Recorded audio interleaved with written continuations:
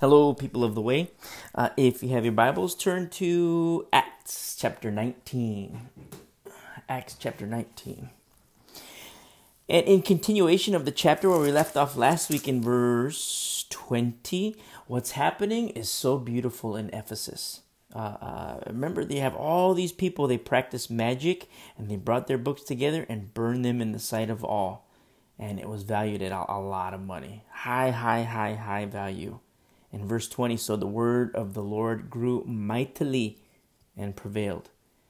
And don't forget, anytime there is victory in the Lord, don't be surprised if opposition comes. In fact, you can expect it.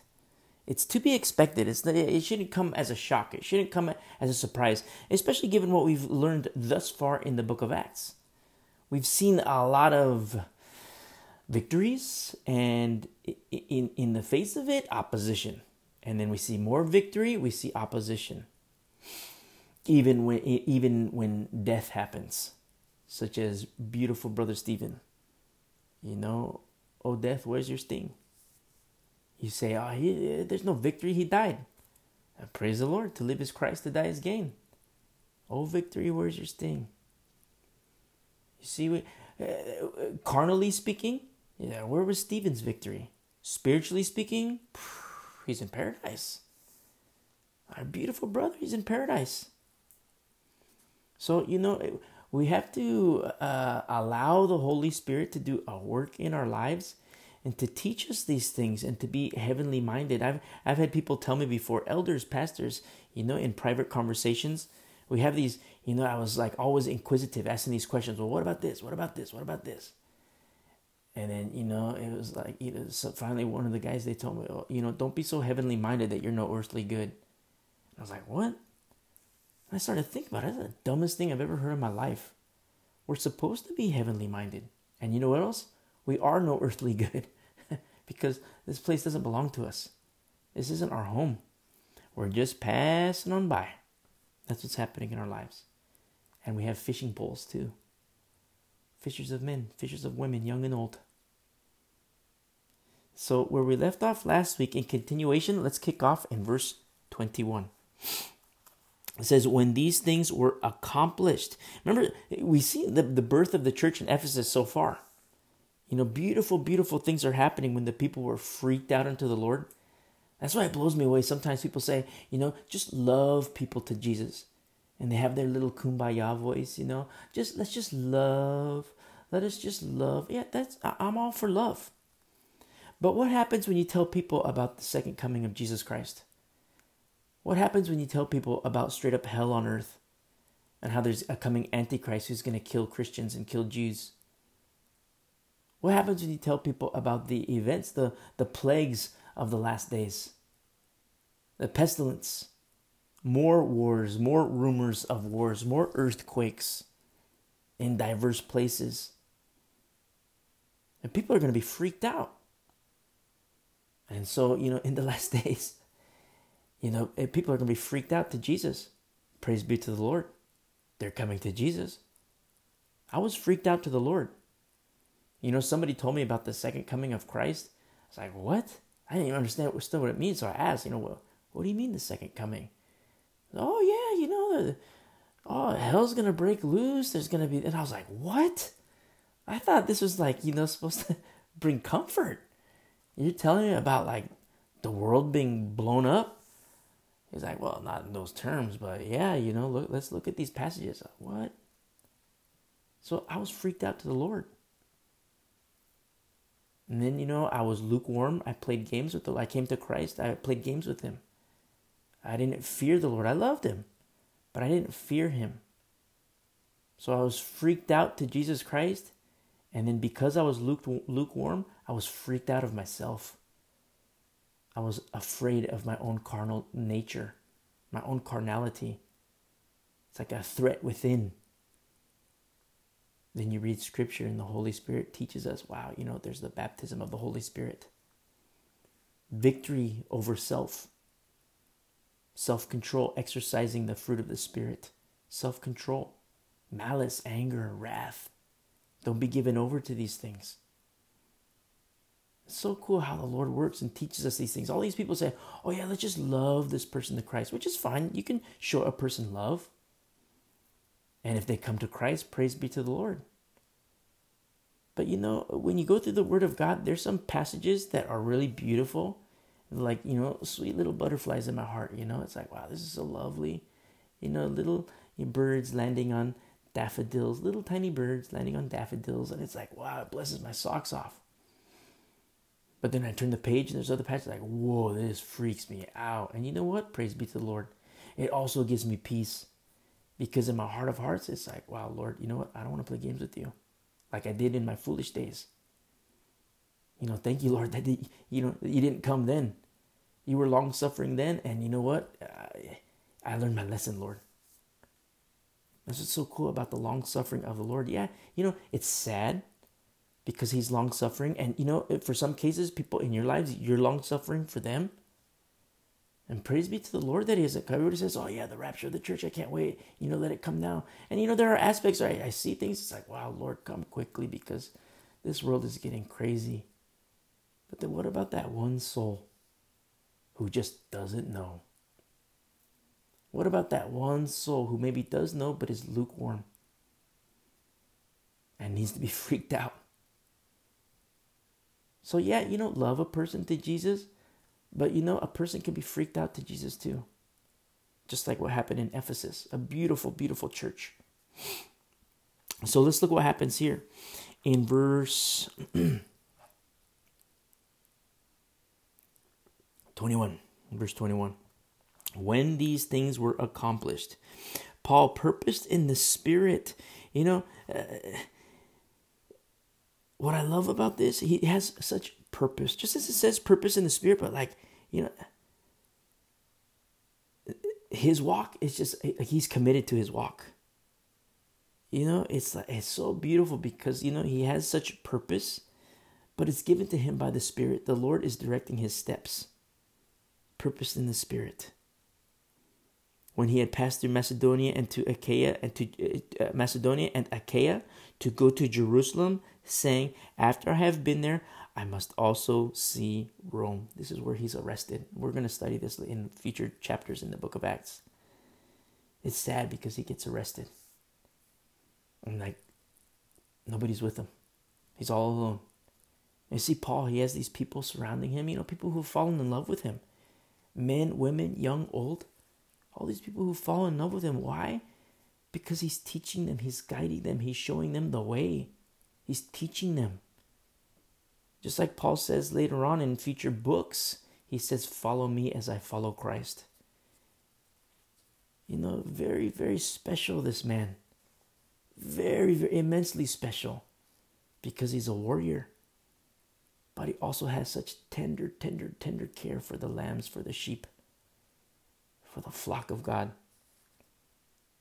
And it's so beautiful because the people love him, except when he gets arrested, he's all by himself. Let's look at what happens here. I must also see Rome, this is where he gets arrested. Well, later on, but when what happens when he goes to Rome, he gets arrested.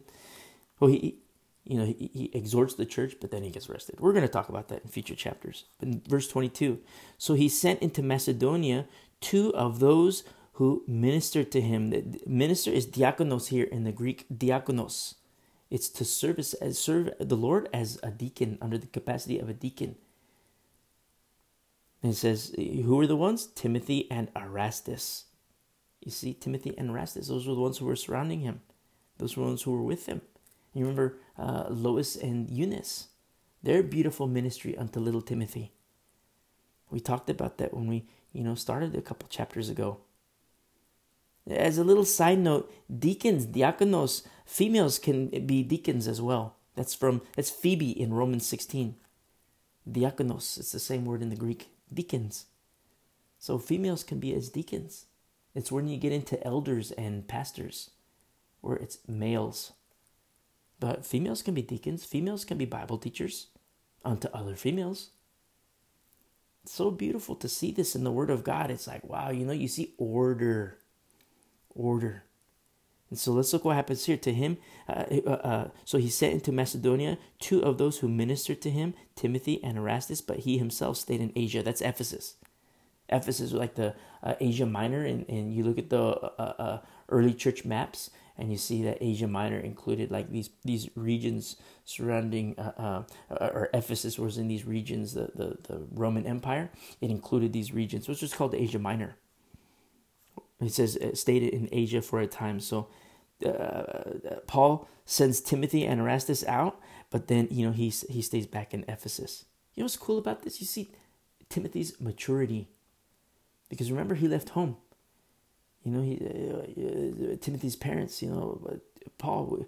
We've gone as far as we can in teaching Timothy, and the Lord prophesied. There's a prophecy over him that he was going to serve the Lord in this capacity. So we're maxed out. Can you take Timothy under your wing? So what does he do? Paul takes Timothy under his wing, has him circumcised, and he gets circumcised. Actually, he circumcised him, and then all of a sudden they go and they're able to minister, able to go into the synagogues, as was Paul's custom. And they wouldn't say, get this Greek out of here. He's not a Jew. He has to go over here with these other Greeks, these non-believers, but he can't be here with us. So he was circumcised, Timothy. And so all of a sudden, as was custom to Paul, he would go into the synagogues, straight up to the hornet's nest, right inside, and teach and persuade. And sometimes people hated him, but what's so beautiful, you see Timothy, he has, firsthand experience in this, being right next to Paul. Don't forget, Timothy's a future pastor, except here he's serving as a deacon. So you see Timothy as a little boy, and you see his mom and his grandma, they're kind of, his spiritual covering, so to speak, teaching him, protecting him. And then, all of a sudden, they've reached the extent of, their, what they could do, so to speak. And he goes into Paul. And then all of a sudden with Paul, and then he's a deacon now. And instead of being with Paul, Paul says, okay, I'm sending you out. You see his growth, his maturity. A lot of times, what Satan wants in the life of a Christian? He doesn't want you to be a Christian. But if you are a Christian, he wants you to be a baby. He wants you to be on milk. He wants you to be on diapers, because you are zero threat to him. Maybe a little threat, but nothing major. But you see Timothy. He's going to be a future pastor, but you see his growth, from a little boy and then to like a regular boy and then like, a teenager, young man. And then like he's young, I don't know, maybe like 15. I don't know. It's not really clear, but I'm just saying maybe 15. Then he goes under Paul's wing. And all of a sudden, he's with Paul for a period of time. And then now he's like a deacon, straight up deacon. Diakonos in the Greek. And later on, pastor. Wow, it's so beautiful just to see his growth.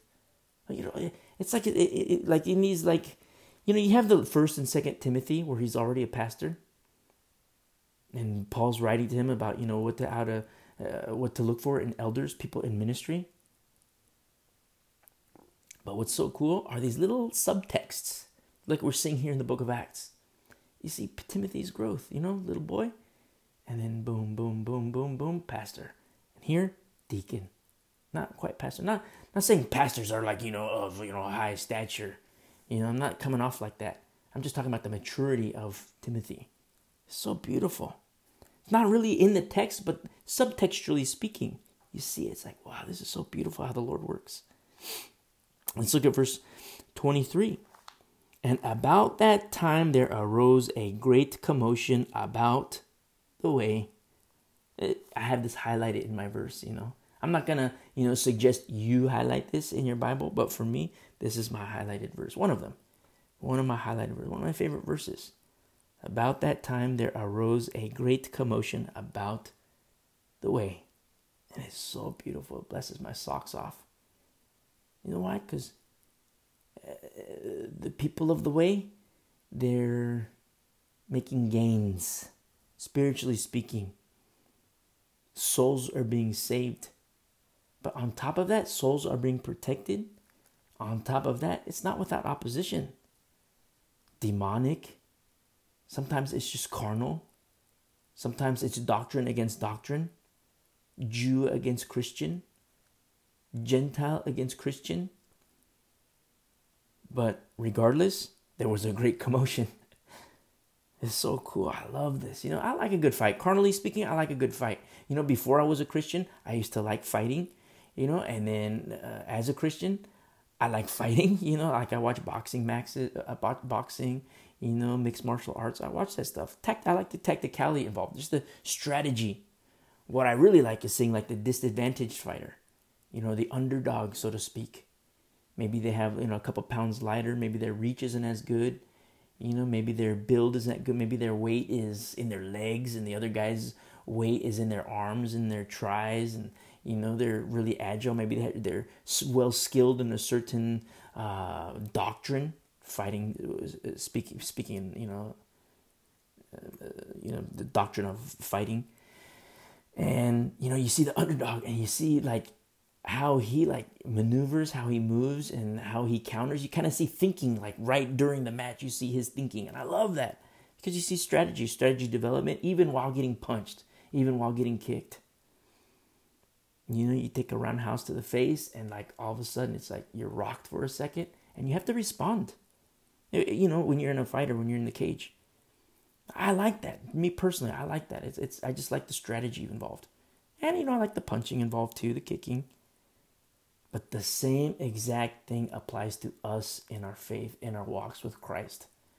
The exact same thing. Because you're going to take kicks as a Christian. You're going to take punches as a Christian. Maybe like literal, depending on, who hates you because of what you say, what you stand for. But you're definitely going to take hits. Definitely. As surely as the Lord lives, you will definitely take hits. If you don't, something's wrong. Something's wrong if you don't. When the world comes against you, that's a good sign that you're on the right track. It's a very good sign. Let it be said of you too, that let there arise a great commotion about your own witness. Some people will hate you. Some people will love you.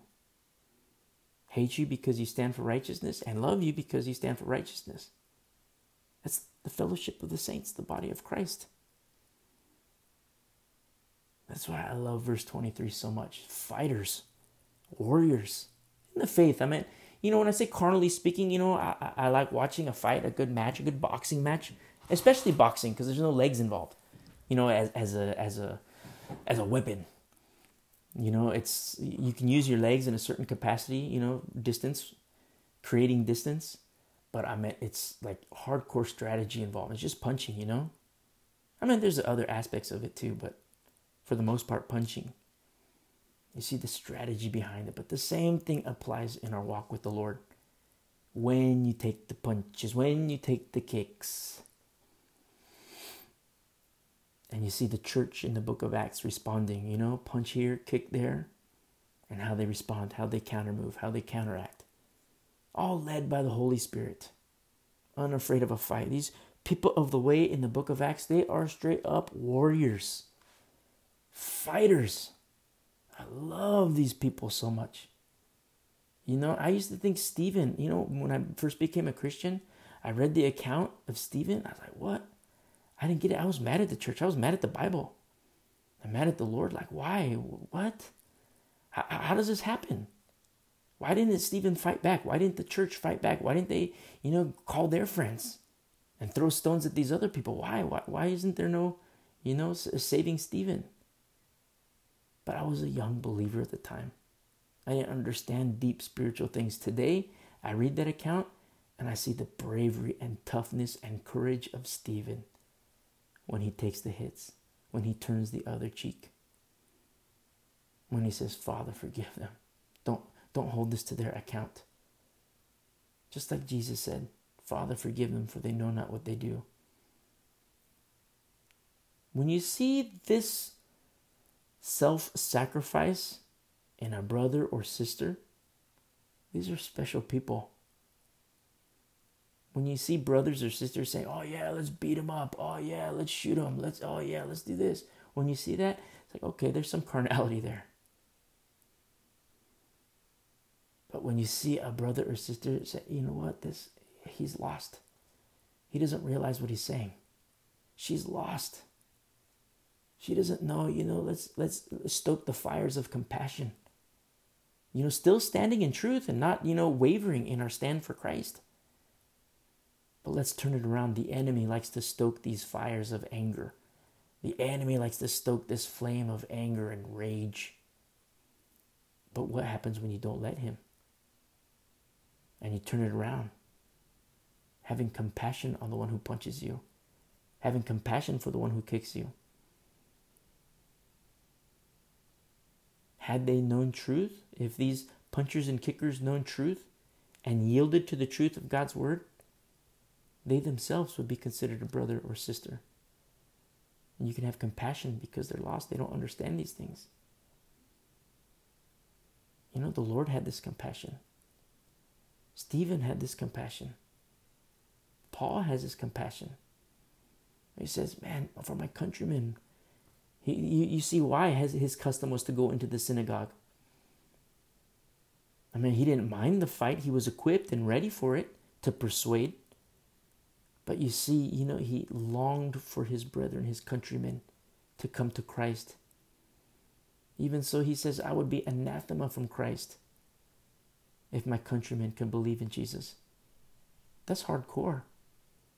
That's self-sacrifice. And you see that in certain brothers. You see that in certain sisters. These are very special people in the fellowship. Because they can teach by witness. So when I say that there arose a great commotion about the way, and I say that they're fighters, they're warriors, I'm not saying that in a carnal sense, like they're beating people up. But they're still fighting in the spirit. And then opposition. Let's look at verse 24.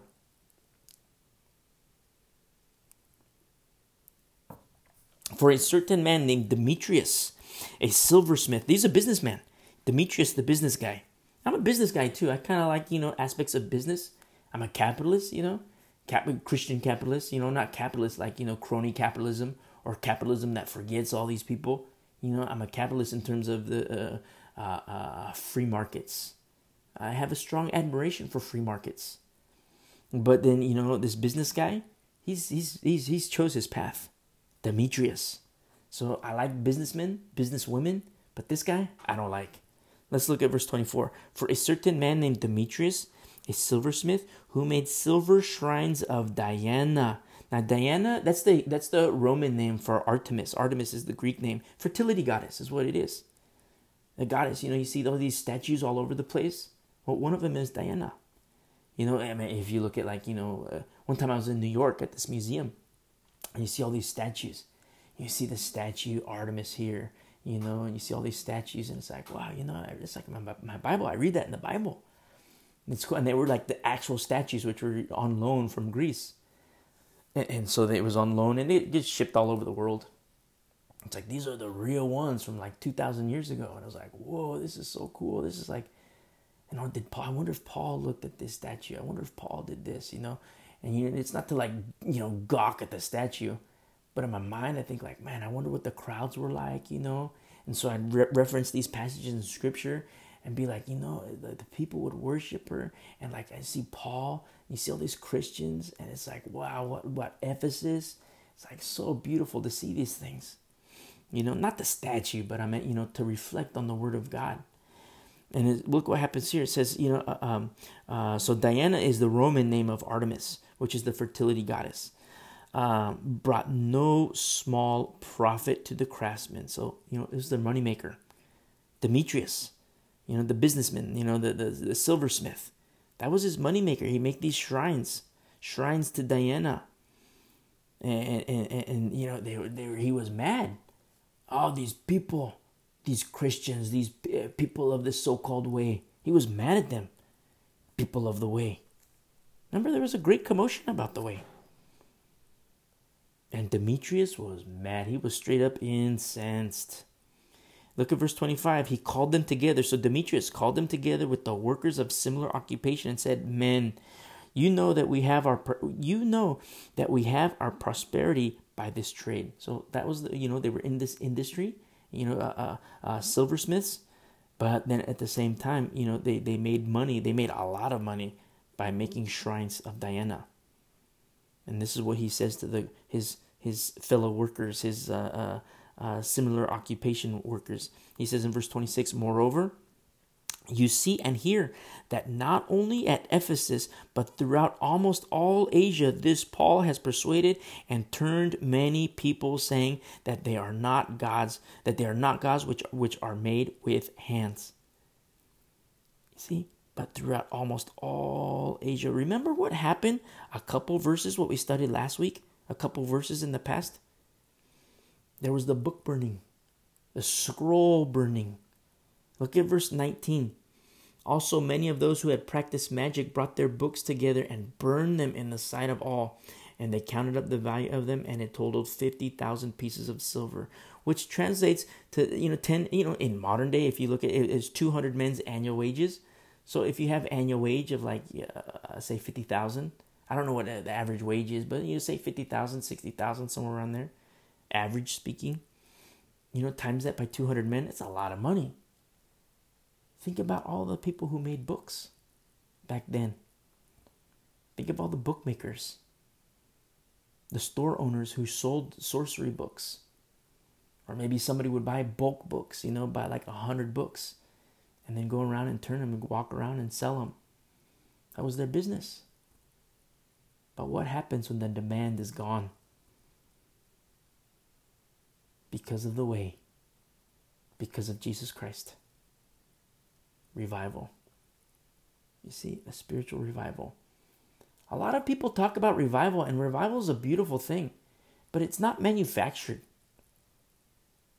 It's not manufactured at all. You look at the old school revivals, and you know what happens when there's a real revival of the Spirit in a city? The bars go out of business because nobody's drinking.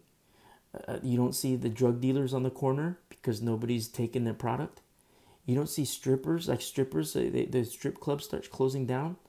The adult bookshops start closing down. All the things that culturally, that demoralize a culture, they start to go out of business. Bars, drug dealers, strippers, all the sex trade, prostitutes. They're coming to Christ. People are coming to Christ. The Holy Spirit is moving. Do you remember in chapter 18, in verse 10, when the Lord told Paul, I am with you, Paul. He says in verse 10, and no one will attack you to hurt you, for I have many people in this city. You see, and this is a different region, but look at all the people in Elijah, when he thought he was all alone, and the Lord told him, Elijah, there's 7,000 people who have not bowed the knee to Baal. What about the Christians around you who maybe are silent Christians? They're afraid to come out of the closet, so to speak. What about the ones who the Lord knows their heart is soft enough to receive Jesus Christ, but doesn't know the Lord? These are people who don't know the Lord, but their heart is like fertile soil. Who will tell them? Don't be ashamed of the gospel. Don't be ashamed of Jesus Christ. Don't be ashamed of your stand. If a great commotion, if there's a great commotion about you and your witness, praise be to the Lord. You're in good company. I don't want this person to hate me. You know what? Tell them before you, and this is what I do. I always tell them, look, I want you to hate me. I'm going to tell you something, and I want you to hate me. Okay? Take all your hate and put it on me. Do not put it on Jesus Christ, because he loves you. That's kind of like, greasing the skin, so to speak, prepping a heart, softening a heart. And then boom, you just lay it out there. You don't have to do it meanfully, don't do it out of anger. Just tell a person, look, this isn't right before the Lord. I love you, and you know what? If you want to hate me, that's fine. Hate me. Make sure you hate me. But don't hate Jesus Christ. He's the one who wants me to tell you. And then you flat out tell him. A great commotion will rise about you. But you're in good company. So look what happens here. in verse 26, moreover, this is Demetrius. He's telling all his tradesmen, moreover, you see and hear that not only in Ephesus, but throughout almost all Asia, this Paul has persuaded to convince by argument, and not argument like argue. It might have got elevated, a little heated discussion, but it's to convince by argument and turned away many people. A lot of people say, the Holy Spirit makes you a Christian. No, it doesn't work that way. A person has to choose. A person has to choose. Never forget that, because there's this teaching. They go, oh yeah, the Holy Spirit makes you a Christian. No, look what happens here. Paul is, he's convincing by argument, persuading people to believe in Jesus Christ. And a person for their own soul has to measure. They have preconceived notions about whatever. They're the ones that have to make a choice for their own soul. Old Testament and New Testament, everybody has to make a choice. Just like Joshua says, as for me and my house, we shall serve the Lord. Choose you this day whom you shall serve. The Lord doesn't make them robots. God's not in the business of making robots. He makes people, and people have to choose. And so, throughout all Asia, this Paul has persuaded and turned away many people. I mean, carnally speaking, you look at that as a bad thing. If you're a hardcore business guy, if you're a hardcore capitalist, you're like, oh, how dare Paul? He's putting these people out of business. But as a Christian, wow, praise the Lord. Look at what the book burning that happened in verse 19. The books of sorcery, they're going out of business. Praise be to the Lord. Look at the Holy Spirit moving, convicting the ministry of the Holy Spirit to convict the world of sin, of judgment, of righteousness. And he's at work. And you see Paul and those with him, there is the God's fellow co-workers, just as he explains to the church in Corinth. Some people plant, some people water, but God gives the increase. And he talks about being God's fellow co-worker in fishing for souls, being a fisher of men. But think about what that does to the industries. That's what real revival looks like. When the strip clubs go out of business, strippers become Christians. And then all of a sudden you see, guys, they become Christians. And you see a former stripper and the former patron, they get married, and they live righteously for the Lord. And then they become, they go in, they mature in Christ. And this former stripper can go and, talk to other strippers. Like, oh, you know what? I used to do that too. But it's a dead end. You go home at night, you count your money. Or you go home in the morning, you count your money. And you had a good money, but you feel like dirt. You feel like garbage. Because look how you made this money. So, yeah, I felt that too. But look at what the Lord did. This is what Jesus Christ did for me. Look, let me show you pictures of my family. This is my husband. These are my beautiful children. And God can do the same thing for you. Or you look at, the alcohol stores. Liquor shops, liquor stores. All these people go in, an essential business, so to speak. So-called essential business. People go to the liquor store. Oh yeah, get tanked, buy your stuff. Look at the business owner making money. Yeah, making money off this. Yeah, go ahead, drink some more, making money. Yeah, drink some more, making money. Making money off of certain dependencies, it's like, wait a second, that's not good. So when I say I'm like a capitalist, I like the free market. I like the free market, but, I want people to be free in Christ too, not a slave to sin. So so what happens with revival, a real revival? All these industries start to shut down. The bars start to close, the drug dealers start to close, the pot shops start to close, the strip clubs start to close, and people come to Christ. But what does that say about the business owners? The business owners are going to be mad at the Christians. The business owners are going to be mad at the Pauls, the Timothys, the Erastuses. Business owners are going to be mad because, wow, they're hurting our bottom line. They're impacting my wallet. They're impacting my ability to, achieve high assets. You see?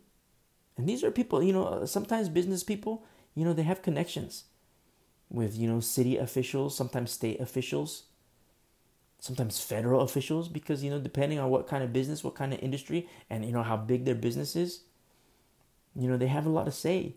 They talk to congressmen, they talk to senators, they make a phone call, and the senators, they make these pleas in Washington, congressmen, they make these pleas for, budgetary pleas in Congress. And then finally, they say they get $20 million approved, $20 billion approved for a highway jobs. This, highway rebuilding or bridge building or whatever it is. And guess who gets the contract? The friend of the senator, the friend of the congressman. So these business guys have a lot of clout. They have a lot of say. Some of them, you get the lower echelon too. But sometimes they have clout with city officials. Sometimes, higher echelon state officials. Even higher echelon federal officials. What happens about the people of the way? A great commotion about Jesus Christ. It's not a bad thing, There's a great commotion. Thanksgiving dinner, all these family members get together. Everybody says, okay, whatever you do, don't talk about politics, don't talk about religion. You know what I say? Talk about Jesus Christ. He's like every fiber of my essence. It's Jesus Christ. There's a little bit of me in there too, but the Lord's, he's not done with me yet. He's not done with you yet. When he's done with you, you're going to be dead. Same way I'm going to be dead. That's when he's done with you. It's like my mind is occupied by Jesus Christ. It's like I can't sit at a Thanksgiving dinner and be quiet about Jesus Christ. So I have to say something. And, if it rubs somebody the wrong way, so be it. You asked me, something. Cousin asked me. Uncle asked me. Aunt asked me. I'm just going to answer. Oh, what's your opinion about this? Okay. Let me tell you my opinion about abortion. Pass the potatoes, It's so cool how this, don't be quiet about the Lord. Acknowledge the Lord before men. Being wise too. And so look what happens here. This Demetrius, he's making his case with his fellow workers, fellow craftsmen. Turn many people away, still in verse 26, saying that they are not gods which are made with hands. It's true, biblical truth. They're not gods, they're idols. Hey, Demetrius, you're in the business of making idols, which is evil in the sight of the Lord. And you want to come against the church? You want to come against the people of the way? No, the Lord is against you. You need to repent. Surely he's heard the message. The message of the gospel was going all through Ephesus. It was just blowing up like crazy. But it's not without opposition. Look what happens here. In verse 27. So, he's still speaking. This is the business guy, Demetrius. So not only is this trade of ours in danger of falling into disrepute, it's just low demand. I love this because he's the business guy. He understands these concepts of demand, supply and demand. He's the supplier and he's feeding the demand. Look at pot shops. Yeah, there's a demand. An essential business. Here's the demand. And who's the supplier? Look at the liquor stores. Yeah, there's a demand, an essential business. Who's going to supply?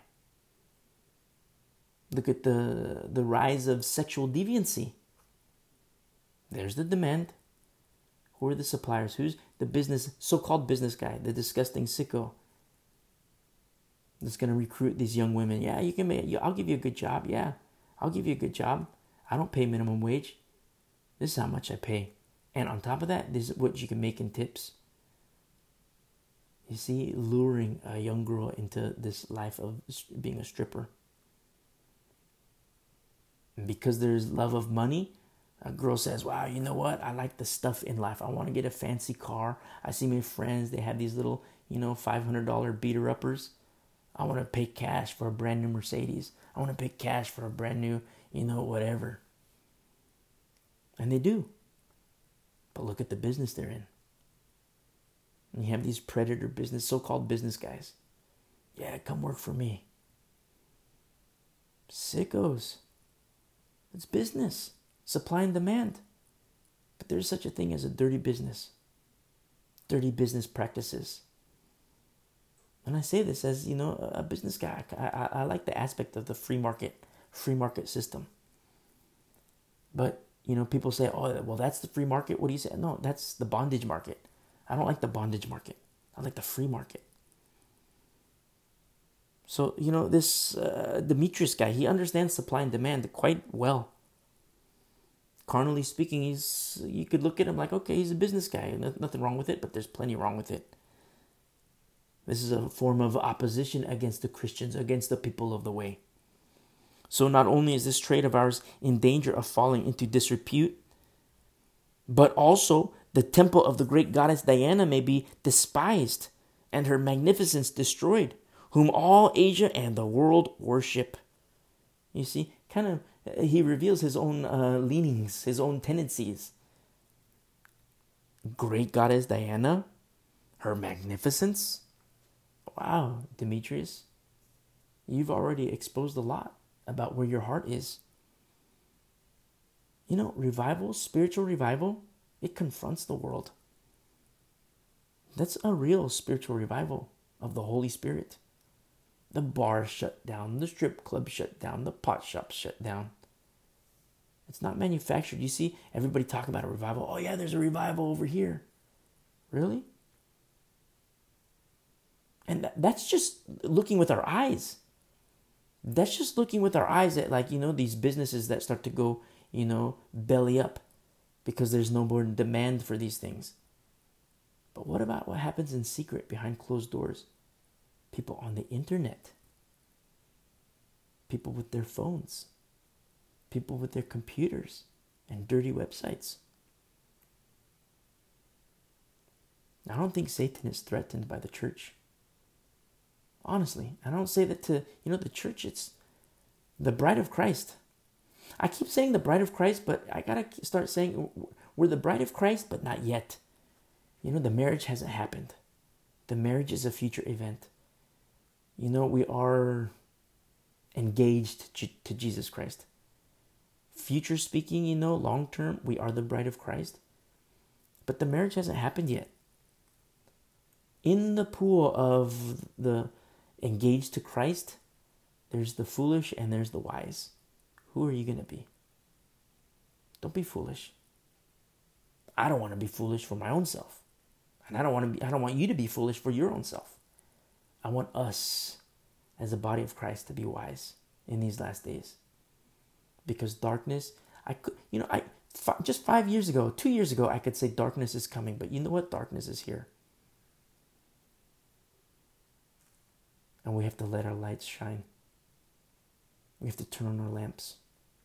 Foolish virgins will run out of oil. Wise virgins have plenty of oil. You have to be selfish with your oil too. It's not for, it can't be shared with anybody else. It's for you. It's for your lamp. It's very important as we enter these last days. And so look what happens here in verse 28. Now when they heard this, they were full of wrath and cried out, "Great is Diana of the Ephesians." You see, all these other business people, they're like, "Wow, Demetrius, you're right. We're your fellow craftsmen. We also make shrines to Diana. We also fashion all these things, Maybe some make it out of wood. Maybe some make it out of iron. Maybe some make it out of silver, gold. I don't know. Copper. But you know what? This Demetrius guy, he's right." And they were mad because look what happened to our other business guys, our friends that make books. They're out of business. They can't feed their families anymore because Paul caused these Ephesians to burn their books of sorcery. So our other business friends, they're out of business. They can't feed their families. They have to move. Instead of living in a nice part of town, they got to go to the poor part of town. Or they got to live in a van. how evil these Christians are. You see, that's a carnal mind. When you put things in this perspective and how the church impacts the world, then you could see why there was a great commotion about the way. Because the Lord was at work. Hardcore. People were coming to Christ. Denying, $10 to $20 million value of books being burned, not sold, not given to Goodwill, not donated to whoever, not given to, burned. Take $20 million, take $10 million, the low figure. A pile of cash, $20 million, set on fire. That's what they were doing.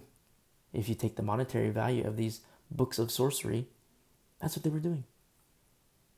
Carnally speaking, you know how stupid that is?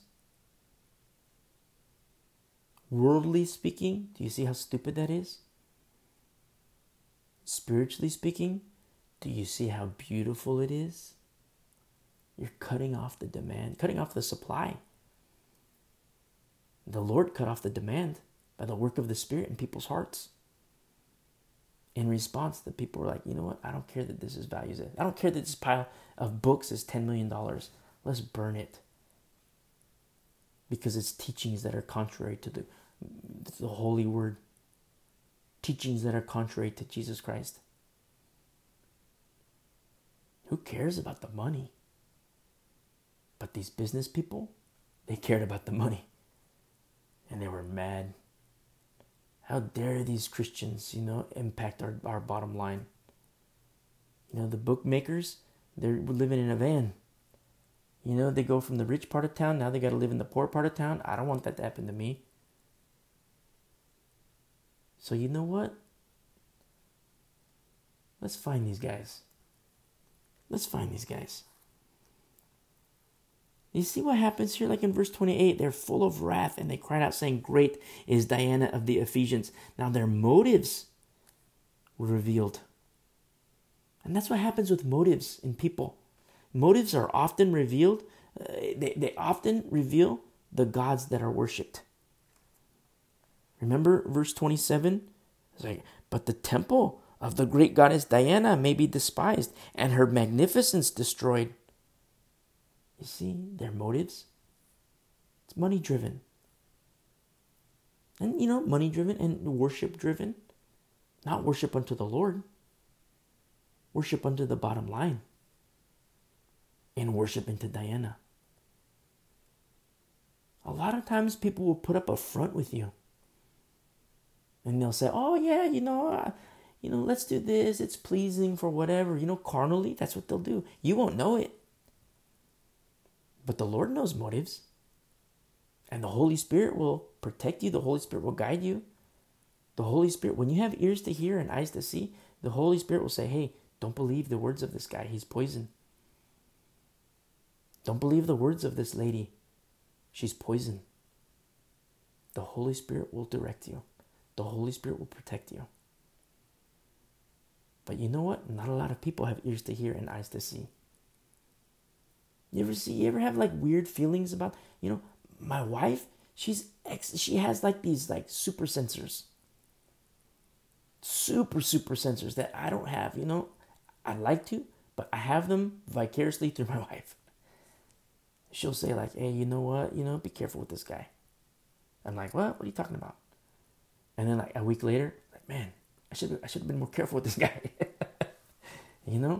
Or like a month later, "Man, I should have been more careful with this guy." And my wife meets a guy for like 2 minutes and she's like, "Yeah, be careful with this guy." I'm like, man, a week later, a month later, like, "Man, I should have been more careful." It's so cool how like, maybe it's like a female thing, I don't know, but like they have these super sensors. Praise be to the Lord for husbands, because you have these helpers, and it's so cool because, it's like, the body working together, in a marriage fellowship, but then also in a church fellowship where a Christian can go alongside another Christian and say, "Hey, you know what? I know you like this guy. I know he's cool and you want to be cool. I know you're kind of nerdy and you want to be with the cool kids, but you know what? Be careful with them because they're also crackheads. They also do these things. They're party animals." and you're a Christian. And then the kid has to make a choice. Wow, do I want to be popular and be considered a cool kid? Or am I content with where I'm at? A choice to make for the next generation of righteousness. They have their own battles to fight. The next generation of righteousness has their own choice to make. But it's very cool how the Lord works, and certain people have sensitivities to, certain sensitivities that are protective mechanisms. Not in a bad sense, but in a beautiful sense. It's how the Lord works. It's how the Lord teaches us these things. And so let's look what happens here. In verse 29, so the whole city was filled with confusion. Translates as riotous disturbance. Remember, God is not the author of confusion. Satan is. He doesn't mind confusion. God is not the author of confusion, but Satan is the author of confusion. And so look what happens here. The whole city was filled with confusion and rushed into the theater with one accord, having seized Gaius and Aristarchus, Macedonians, Paul's travel companions. These are people who had joined with Paul, joined and cleaved unto Paul. And you see Gaius and Aristarchus, it's like, wow, this is like, they just joined to Paul. They're fresh believers. And they're seized by the crowd. Oh no. In verse 30, when Paul wanted to go into the people, the disciples would not allow him. So Paul he was not concerned with his own safety. He was concerned about the safety of Gaius and Aristarchus. But the disciples, they were like, no, Paul, you can't go. They're going to kill you, Paul. Remember, these threats on Paul's life, they weren't a strange thing. The disciples wouldn't let him. I think this is so cool because Paul, he has no concern for his own safety, but the others were concerned. You see a picture of the body of Christ as one body, many parts. And Gaius and Aristarchus, and they're, with the crowd. So now they're the subject of, the subject of discourse here. This business people, they arouse this riotous crowd. No, we can't find Paul, but we know these guys were with him, Gaius and Aristarchus. So get him, grab him, get him over here. Verse 31. Then some of the officials of Asia, who were his friends. This is God's favor on Paul. Friends of Paul sent to him pleading that he would not venture into the theater. So Paul had connections himself. Remember, he was in the business too. He was a trader. He was a tent maker. And he would go and sell. That's how he made money. So I don't know how, he had these connections, how they were made.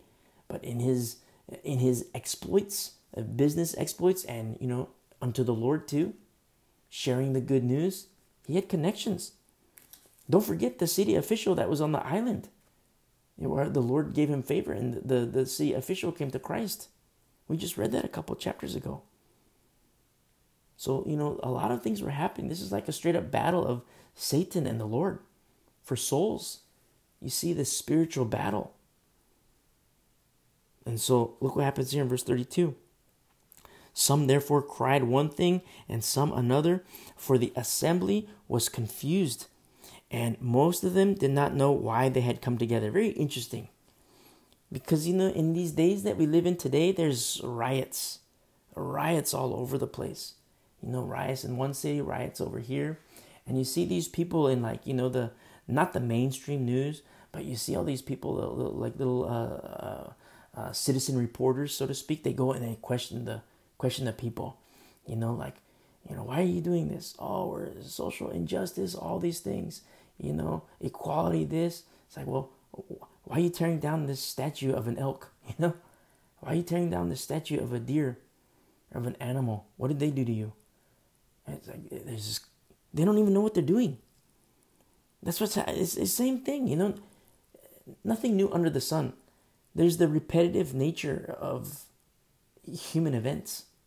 Nothing new under the sun, what Ecclesiastes tells us. It says in verse 32, some therefore cried one thing and some another, for the assembly was confused, and most of them did not know why they had come together. You see, there's just a riot. Not knowing their purpose, they just want to riot. In verse 33, and they drew Alexander out of the multitude. Now, a little commentary about Alexander. There's not a lot written about Alexander, but there are other Alexander mentions in Paul's writings to Timothy. And it's not exactly clear if it's the same Alexander. I mean, there's no pinpointing this is the same. Me personally, I believe it's the exact same Alexander. So they drew out Alexander out of the multitude. But let's look at 1 Timothy chapter 1. 1 Timothy chapter 1.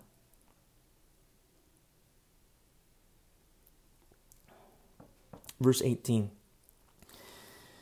This is Paul, his letter to young Pastor Timothy. He says, "This charge I commit to you, son Timothy, according to the prophecies previously made concerning you, that by them you may wage the good warfare." This is straight up like a military campaign. It's not like, join the military. It's join the military because you're going to go to war. It's like the straight up, it's on. You're going to fight. And it says in verse 19, "Having faith and a good conscience, with which some, having rejected concerning the faith, have suffered shipwreck." So faith can be shipwrecked. He says this in verse 20, "Of whom are Hymenaeus and Alexander, whom I delivered to Satan, that they may learn not to blaspheme." It's like, I used to wonder all the time, why would Paul write, "Commit a brother to Satan"? He said it to the church in Corinth. Take this brother and, commit him to Satan for the destruction of the flesh. Well, he does the same thing with Alexander and Hymenaeus. For the destruction of the flesh, that they might learn not to blaspheme. Now, it's not exactly clear if this is the same exact Alexander. But me personally, I believe it is. It's very interesting, especially when you see Paul with Timothy, what we read in the book of Acts, in our passages in the book of Acts, and what Timothy experienced with Paul, and how Paul is exhorting this pastor now, Pastor Timothy. He's exhorting him, hey, all these people, your faith, you have a good conscience, you have faith, a good conscience, but these other people, they've suffered shipwreck, and I've committed them to Satan. It's like, wow, is this the same Alexander? I don't know. I believe it is. But there's not like nothing pinpointing saying this is the same Alexander. I just think he is. This is why. Turn to 2 Timothy chapter 4. 2 Timothy chapter 4. Verse 14. Alexander the coppersmith. Alexander the coppersmith. That's a biggie. Because remember, we read about all these business people in Acts 19. Demetrius' friends. "Alexander the coppersmith did me much harm. May the Lord repay him according to his works. You also must beware of him, for he has greatly resisted our words. At my first defense, no one stood with me." That's why, when Paul was arrested, he was alone. Nobody was with him. At my first defense, no one stood with me. But all forsook me. May it not be charged against them. You see, Paul, his love for the church. You know what? I'm not going to hold it on them. Maybe they didn't want to stand with me, but whatever reason. Maybe they were afraid. Maybe they were succumbed by fear. It's part of the human condition. May it not be charged against them. So I'm saying, Lord, don't hold this against them. If I have to stand alone, so be it. Look what he says in verse 17. "But the Lord stood with me and strengthened me." You see, so beautiful. When you're standing alone, you open your eyes and you're standing alone. Open your other eyes. Open your spiritual eyes. Because you're not alone. Jesus Christ is with you. When there's a great commotion about your witness, because your witness is Jesus Christ, screams Jesus Christ, and no one wants to stand with you, no one is standing with you, you're not alone. Look at verse 17. "The Lord stood with me and strengthened me." So we're going to go back to Acts, but hold on really quick. Let's look at verse 19. "Greet Prisca and Aquila." I love that. It's Priscilla and Aquila. Remember they sharpened Apollos in the previous chapter in our study in the book of Acts? Priscilla and Aquila, except Paul, he has a little slang name for the woman, for the wife. Not Priscilla, he says Prisca. Greet Prisca and Aquila. I love this. Beautiful husband and wife in Christ. You know, sharpeners, just like they did with Apollos. So beautiful how you see these things. You know, you fall in love with these people in the book of Acts, and then you read the epistles, you see these names, and it's like, wow, I remember them. So beautiful. They were also tent makers. So now let's go back to the book of Acts, Acts 19. Verse 33, and they drew Alexander out of the multitude. So I have reason to believe that the Alexander which we read in 1 Timothy and 2 Timothy is this exact same Alexander. It says, out of the multitude, the Jews putting him forward, and Alexander motioned with his hand and wanted to make his defense to the people. So this is how it plays out, you know, and this is...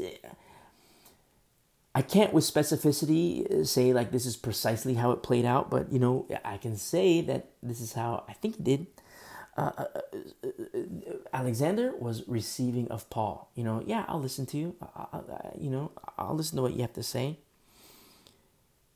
And maybe even accepting of the things that Paul had to say. But in time, something happened in his heart. In time, he didn't endure the race. In time, he did much harm to Paul. You know, Alexander was a popular name. It could be a different, you know, it could be. But I tend to believe that it's the same. Paul is warning Pastor Timothy about this guy. Hey, be careful with this Alexander guy. You know, he made his choice. In 1 Timothy, Paul's first letter, he says, I committed him to Satan, that he may learn not to blaspheme.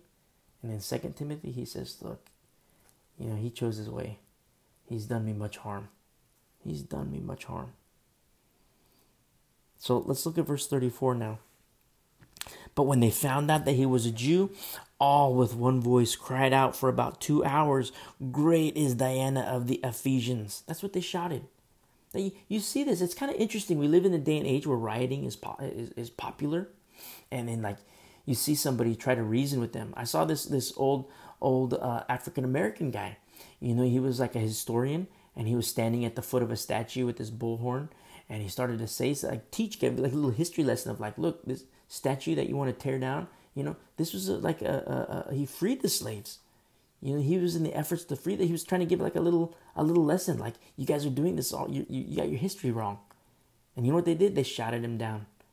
And he had his bullhorn. They were so loud that they shouted him down. But that's what's happening here.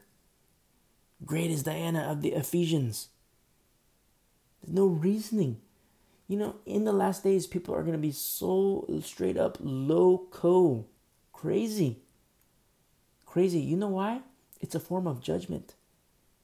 Because they have no love of the truth. It's a form of judgment. You say, well, that's kind of hardcore. That's kind of mean. Why do you say that? Well, I don't say that. It's written. I mean, I say it, but it's written. 2 Thessalonians chapter 2, verse 9. It's all preparation for the coming of the Antichrist.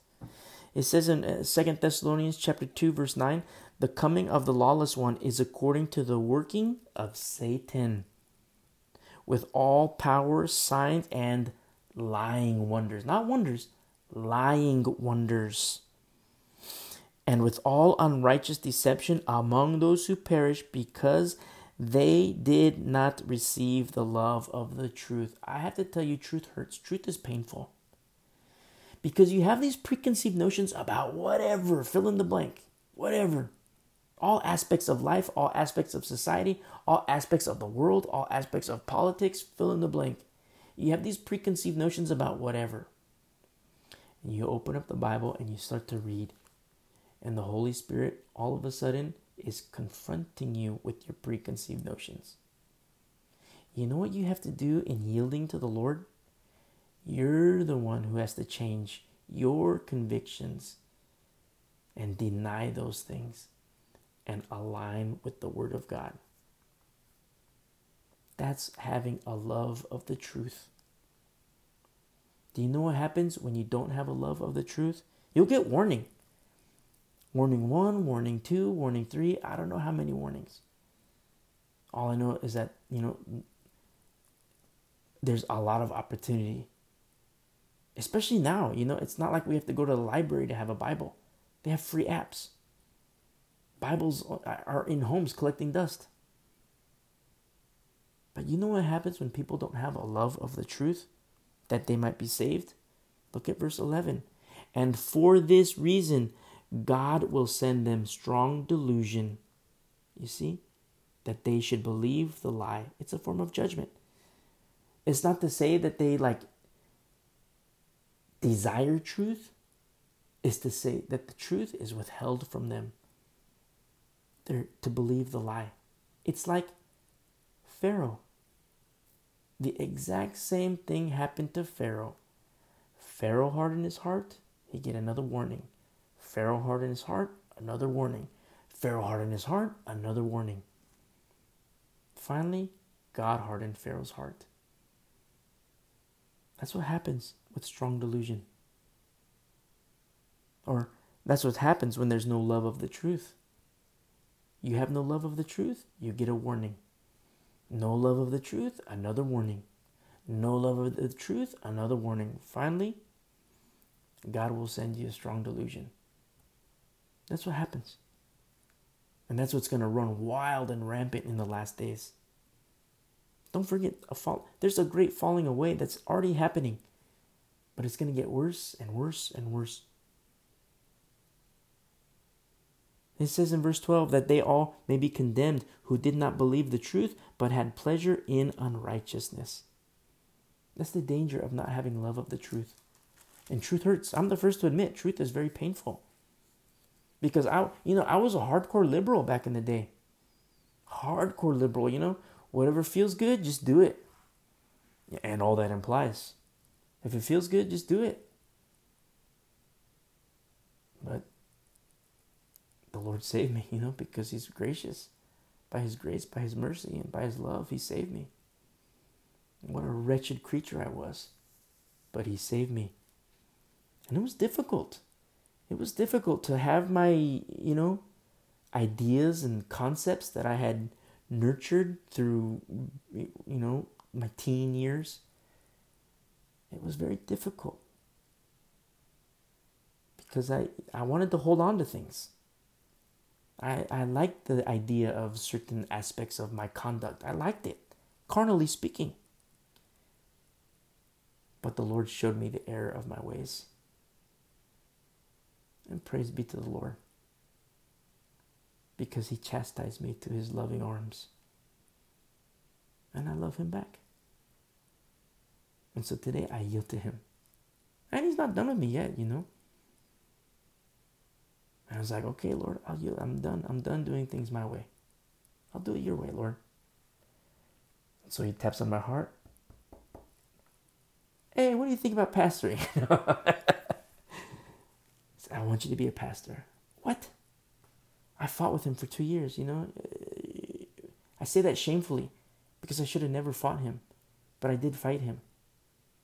I wanted to be certain, that's that's my excuse. It's a true excuse. I don't know if it's an excuse, but I wanted to be certain.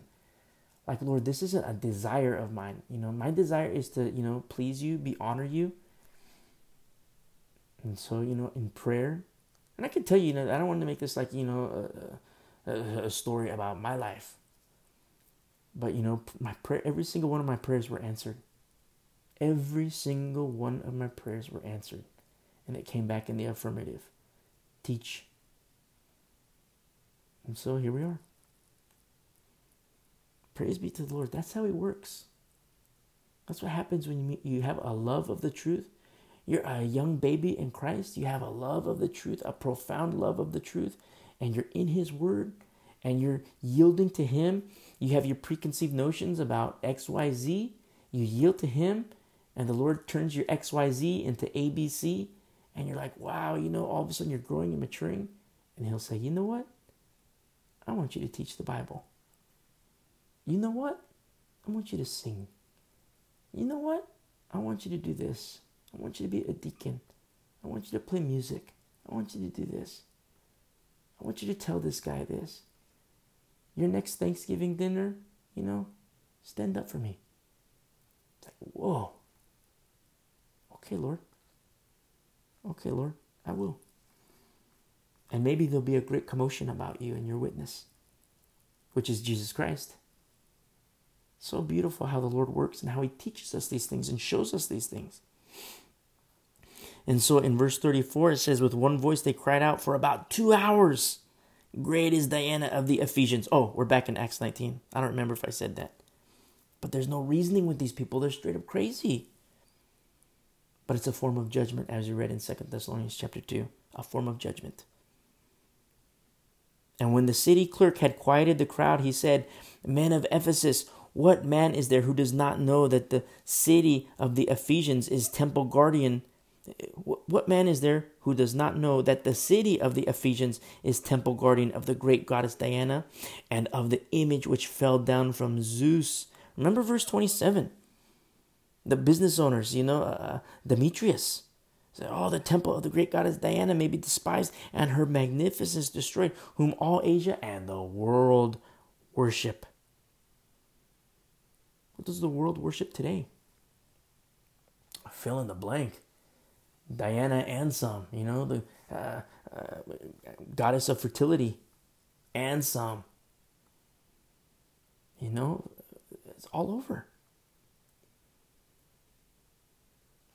And so look what happens here in verse 36. This is culture. The Ephesian culture. We look at the filth of the Ephesian culture, the other gods of the Ephesian culture, the opposition in the Ephesian culture. Yeah, it's bad. Yeah, it's dangerous. But there's a growing church. There's a budding church. You see how beautiful it is? You could look at any city, ugly, drugs, sex, rock and roll everywhere. The corner, there's drugs. The other corner, there's strippers. The other corner, there's alcohol. The other corner, there's more drugs. It's all over the place. But is there a budding church? And to pray for, what the Satanists do? They pray for areas. They pray for neighborhoods. They pray to Satan. They pray for oppression in their neighborhoods. Satanic oppression. Fight back. When you're in your quiet time of prayer, fight back. Pray for your neighbors. Pray over their homes. Pray for your home too, But pray for your neighborhoods. Fight. Pray for your cities. Pray for your city officials. Remember, the church was praying for Peter when he was in jail. And, the angel busted him out of jail.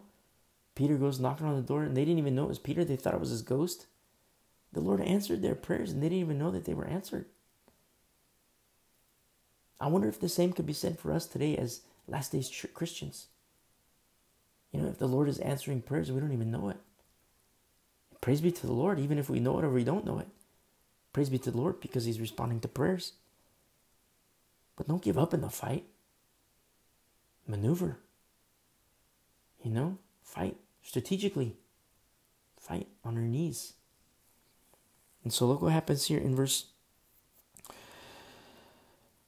36. Therefore, since these things cannot be denied, you ought to be quiet and do nothing rashly, for you have brought these men here who are neither robbers of temples nor blasphemers of your goddess.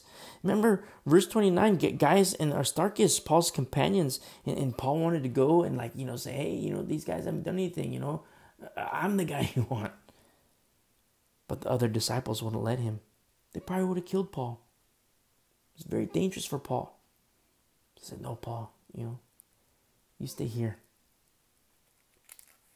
So, verse 38, therefore, if Demetrius, and this is the clerk is still speaking, therefore, if Demetrius and his fellow craftsmen have a case against anyone, the courts are open and there are proconsuls. Let them bring charges against one another. So he's telling the people, let's not be rash, guys. There's order for formal charges against you. If you want to bring charges, there's a way to do it. That's why you see all this lawlessness in the streets today. Lawlessness abounds. But remember, where sin abounds, grace abounds much more. We just have to be wise. Very, very wise. Very incredibly wise. And fishermen. And that's what's happening here. The city clerk is saying, hey, let's not be rash. Let's not do anything crazy. If you want to bring charges, there's a process. There's an orderly process. This is a city clerk, favor upon Gaius and Aristarchus, by a city clerk. And so look, but if in verse 39, but if you have any other inquiry to make, it shall be determined in the lawful assembly. For we, remember the city clerk is speaking, in public. We are in danger of being called in question, saying, by this action, by this behavior, we might be implicated in this, in today's uproar, he says, called in question for today's uproar. There being no reason which we may give account for this disorderly gathering. And so the city clerk is like, hey, calm down, guys. This is getting out of hand. And he's, bringing order to the situation. God's favor. In verse 41, and when he had said these things, he dismissed the assembly. I'm just going to read one verse from the next chapter. It says, after the uproar had ceased, Paul called the disciples to himself, embraced them.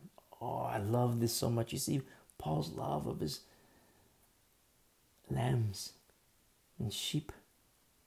Paul's love. Oh, you know what? It's so cool. I don't know who was there. Maybe it was more. Maybe Gaius and Aristarchus came. Maybe they were so freaked out. Young lambs. Paul, I don't think Paul minded death at all. He's the one who said to live is Christ, to die is gain. I don't think... It's not that I think he didn't mind death. I kind of think he had a death wish. Like he was so completely open to it. Wake up in the morning, okay, if I die today, so be it. To live is Christ, to die is gain. I love that so much about Paul. But that's Paul. That's Paul. Maybe Aristarchus, maybe Gaius, maybe they were freaked out. Maybe they were crying. They were lambs, new believers. Maybe they were so afraid, like, oh man, I've heard that the crowds, they left Paul for dead. They dragged him out of the city and left for dead. Are they going to do that to me? And you see Paul, guys, it's okay. I'm sorry you had to go through this. I don't know. But you see, he embraced them. The church, the disciples, all of them, the fellowship. Yeah, the city is dark. Yeah, the city had these, strongholds of sorcery, wickedness, these things that are contrary to the word of God. But the word of God was still growing. The word of God was still growing, as is revealed in verse 20. The word of the Lord grew mightily and prevailed. And opposition arose from the business class because revival was impacting their bottom line, could potentially threaten their bottom line. So opposition comes from all shapes and sizes. It can be spiritual, like straight up like demonic, as we've seen. It can be from other doctrines, as we've seen. It can be from carnal people, as we've seen. That's what's so cool about the book of Acts. You kind of see like different kinds of fights. And I don't want to sound overly strategic, but you see how the Lord is guiding his vessels through it, navigating the waters in dark times. And while doing that, the word of the Lord is growing mightily and prevailing. That's what I mean when I talk about wisdom in the last days. And Paul embraces them and he departed to go to Macedonia. You see, in the last days, there will be a great commotion about the way in the last days. Believers of all shapes and sizes across the globe, in Asia, in Russia, in the US, in Europe, all over the world, in Arab countries, there will be a great commotion. And the days are getting darker and darker, and the commotion is going to grow even more. It's going to get to the point where, it could cost a life. It'll start costing lives. I mean, we're already at that point. But the Bible teaches us, judgment comes first in the house of God. That's what the Bible teaches. Me personally, I have to question. Lord, is the church experiencing your judgment? Are we living in a day, you see all Christian persecution, you see churches being burned down, And when I say churches, that includes Baptist churches, Lutheran churches, Methodist churches, and Catholic churches. And I'm not saying Catholic, Roman Catholicism are considered, right doctrine. But if judgment comes first in the house of God, what is the form by which the Lord cleans house? Look what he did to Israel. Look what he did to Judah. When a temple of the Lord started introducing these other gods, bringing these other gods, the Lord says, okay, I'm going to bring in the Assyrians. Okay, I'm going to bring in the Babylonians. You see? He even says, Nebuchadnezzar is my vessel, is my servant. Because I'm using him to chastise you. I'm using him to bring judgment upon you. So when I see in the news all these, churches being burned down, Protestant, Methodist, Lutheran, Catholic, I take Catholic with a grain of salt, because that's just Vatican I, Vatican II are completely unbiblical. You see these statues being, they're coming after these, so-called Christian statues. There's no such thing as a Christian statue. It's idolatry. But I see these statues fall.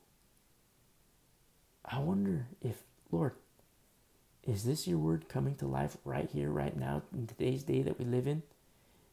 Has judgment come to the house of God? Has judgment come to the Christian in all Christendom? Could be. If that's the case, judgment in the house of God is precursory to God's judgment on the world. It's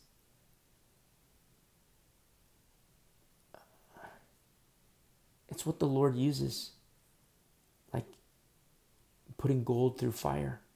It's a refining tool that the Lord uses. You look at Israel before Assyria, look at Israel after Assyria. You look at Israel, Judah before Babylon, and look at Judah after Babylon. Yeah, it was a long period of time. But look at them after. Look at the refining that happened with Israel. Compare Israel pre-Babylon to Nehemiah, to Ezra, to Daniel, to Shadrach, Meshach, and Abednego. It's a different Israel. Because they were refined through chastisement. That's what's going to happen in the church in the last days. And I can't say we haven't hit that yet. I can't say it has not started yet. Because maybe it has already started. People are going to adhere to their Dianas. Whatever it is, whatever form of Diana they have. Goddess of fill in the blank. God of fill in the blank. Sex, drugs, alcohol, the whole 9 yards. People are going to adhere to these things. But be a fisherman still. Because among those people, there might be one. There might be one that will let go of their Diana, whatever it is. There might be one that's going to let go of their golden calf. Let go of their Diana, let go of their golden calf, and hold on to Jesus. And we can rejoice. As 5 wise virgins, we can rejoice because the marriage is ahead. It's coming. As a future bride of Christ. In all things rejoice. Even in the hardships, in all things rejoice. We're going to end our study here and pick up in chapter 20, Lord willing, next week. God bless you. Love you guys.